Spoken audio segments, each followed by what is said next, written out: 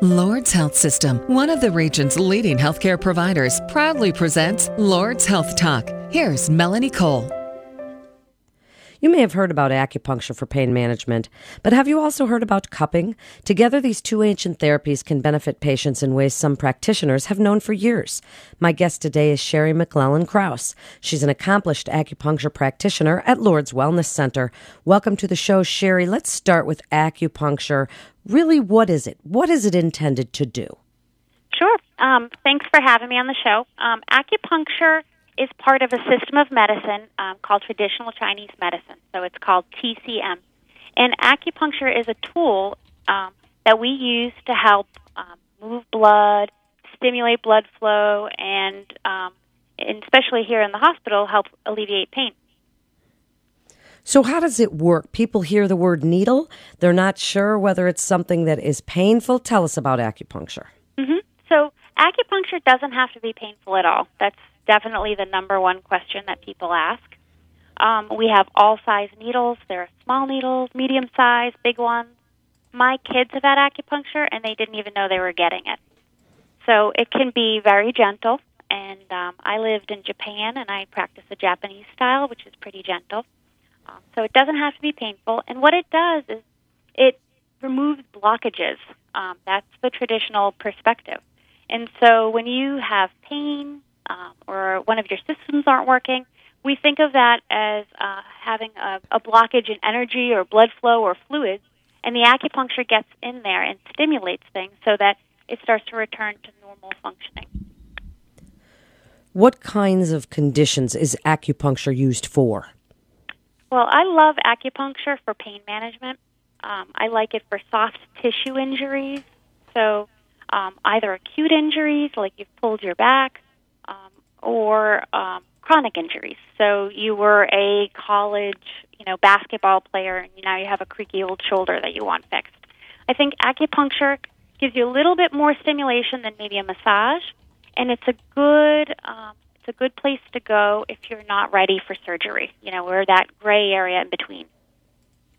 And so tell us about the procedure itself. When people come in, what can they expect? Sure. So a first visit takes a little bit longer because we go through a health history form, and that's a lot like the health history you go through when you have a new doctor.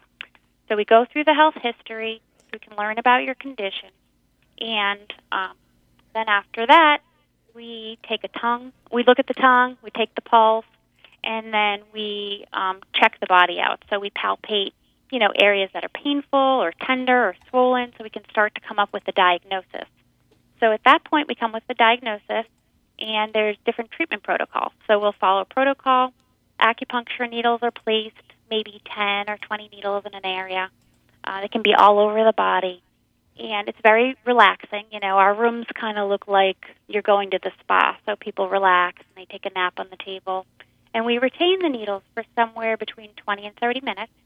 And then afterwards, included in an acupuncture visit could be something like massage or cupping or other kinds of manual techniques that lend themselves to what the acupuncturist is doing. What does the science say about the safety and side effects of acupuncture? The safety is very good. Our malpractice is low because there are very few things that can happen. The worst thing that can happen is nothing, So there are very few side effects. Some people could get a bruise. That happens. Some people could be achy after the visit, and that might last a day or so. But typically people have good side effects. So they may be coming in for knee pain, but they notice that they are more relaxed overall, they're sleeping better, their energy might be a little bit better because we're addressing the whole body and not just the main complaint. Now, you mentioned cupping, and we're planning on talking about that. What is cupping? People hear about acupuncture for years, but not so much cupping. Tell us what it is. Sure. Cupping is one of the tools in our toolkit. Acupuncturists use cupping and have always used cupping for thousands of years. And so what it does, much like acupuncture, is it stimulates the circulation of blood. So cupping are these kind of glass or silicone cups, and what it does is creates a vacuum-like seal because of the lack of oxygen, and it sucks up some of the tissue into that cup. And that's what stimulates the circulation of blood. It can break up adhesions, and it kind of creates a pathway so that toxins or metabolic waste can be drawn up through the skin and through the muscle and out of the body because it returns to the blood and lymph system. So then it can kind of clean that out for us. What kind of cup do you use? I typically use silicone cups because they wash easy, and I use a manual pump. So there are different kinds of cups. Sometimes people will use cups and they use fire to create that vacuum. I use a manual pump to create the vacuum just because I don't like to introduce the fire into the treatment room. And so I use these silicone cups. They're a couple inches. They can be really small, and they get up to a couple inches big. And they're easy to clean, and they're very effective. Does cupping hurt? Does it leave bruises? Because we've even seen, this is very timely, because even during the Olympics we saw some aspects of cupping on the Olympics. Sure. So cupping can bruise, but it doesn't have to. So there's two kinds of cupping. One is called sliding cups, where you use the cups to create that vacuum that we talked about, and you slide them. So it feels like a massage. So it's sometimes also called massage cupping. And it's really comfortable. You get all the benefits of increasing that blood flow. You can break up scar tissue that way. And you can cross friction tissue that way. So it has some of the benefits of cupping and some of the benefits of massage.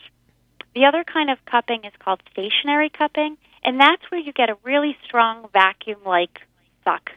And you get those darker marks, or you can get those darker marks if there's been an injury. And so that's a conversation you have with the acupuncturist.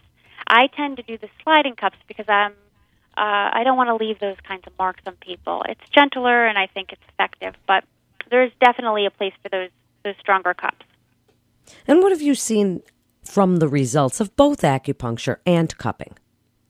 Oh, well, I feel like people have more mobility, for sure. Acupuncture and cupping are really great at loosening up tight muscles. And so people, right after a session, when you add in the cups, can, turn a stiff neck or move in ways that they weren't able to do when they walked in the door. So that's something that happens with both of those things. But I see increased mobility, decreased pain, a general sense of wellness. People feel relaxed, and it engages that parasympathetic nervous system, so that rest and relaxation response in the body that we need for healing and recovering. So we use it for all kinds of conditions, pain and internal conditions as well. So things like IBS or high blood pressure. How often do you advise people come in for acupuncture and cupping? So that really depends on the condition. So if somebody has a new injury, they did a little too much yard work over the weekend and their back is stiff and uncomfortable, that might be just a visit. That might be one visit. Then you have patients that were high school athletes and then college athletes and then, continue to train at a high level, and they have a lot more pain, maybe some structural issues like herniated discs or torn rotator cuff. So those people also can get benefit from acupuncture and cupping, but it'll take more visits. So those people may come in weekly or every other week for a longer period of time, a few months maybe. So wrap it up for us. What would you like people to know about these ancient therapies of acupuncture and cupping? What do you tell people every single day, Sherry, when they ask you about this? Mm-hmm. So what I want people to know is that, I love Western medicine, and I'm so happy for it. But there's something in these old traditions that is very useful, and it covers a lot of gray area. So, there are times for surgery and there's times for injections, but sometimes your pain either doesn't respond to those things, or your pain or any condition, you just need another option. And so what these do is they give you alternatives, some healthy alternatives with few side effects that are comfortable and can be very beneficial. And tell us about your team at Lourdes Wellness Center. Oh, Lourdes is great. I've been here for about 10 years. There is a culture of caring that I don't see in other hospitals, and I've worked at other hospitals. And, just today I had a patient that told me about a cardiologist who came and was working on her grandfather, and he was very ill. Took him for a walk out in the garden so he could get some fresh air.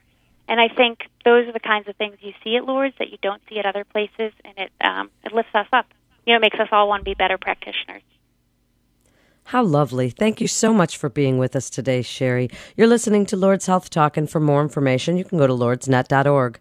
That's lourdesnet.org. This is Melanie Cole. Thanks so much for listening.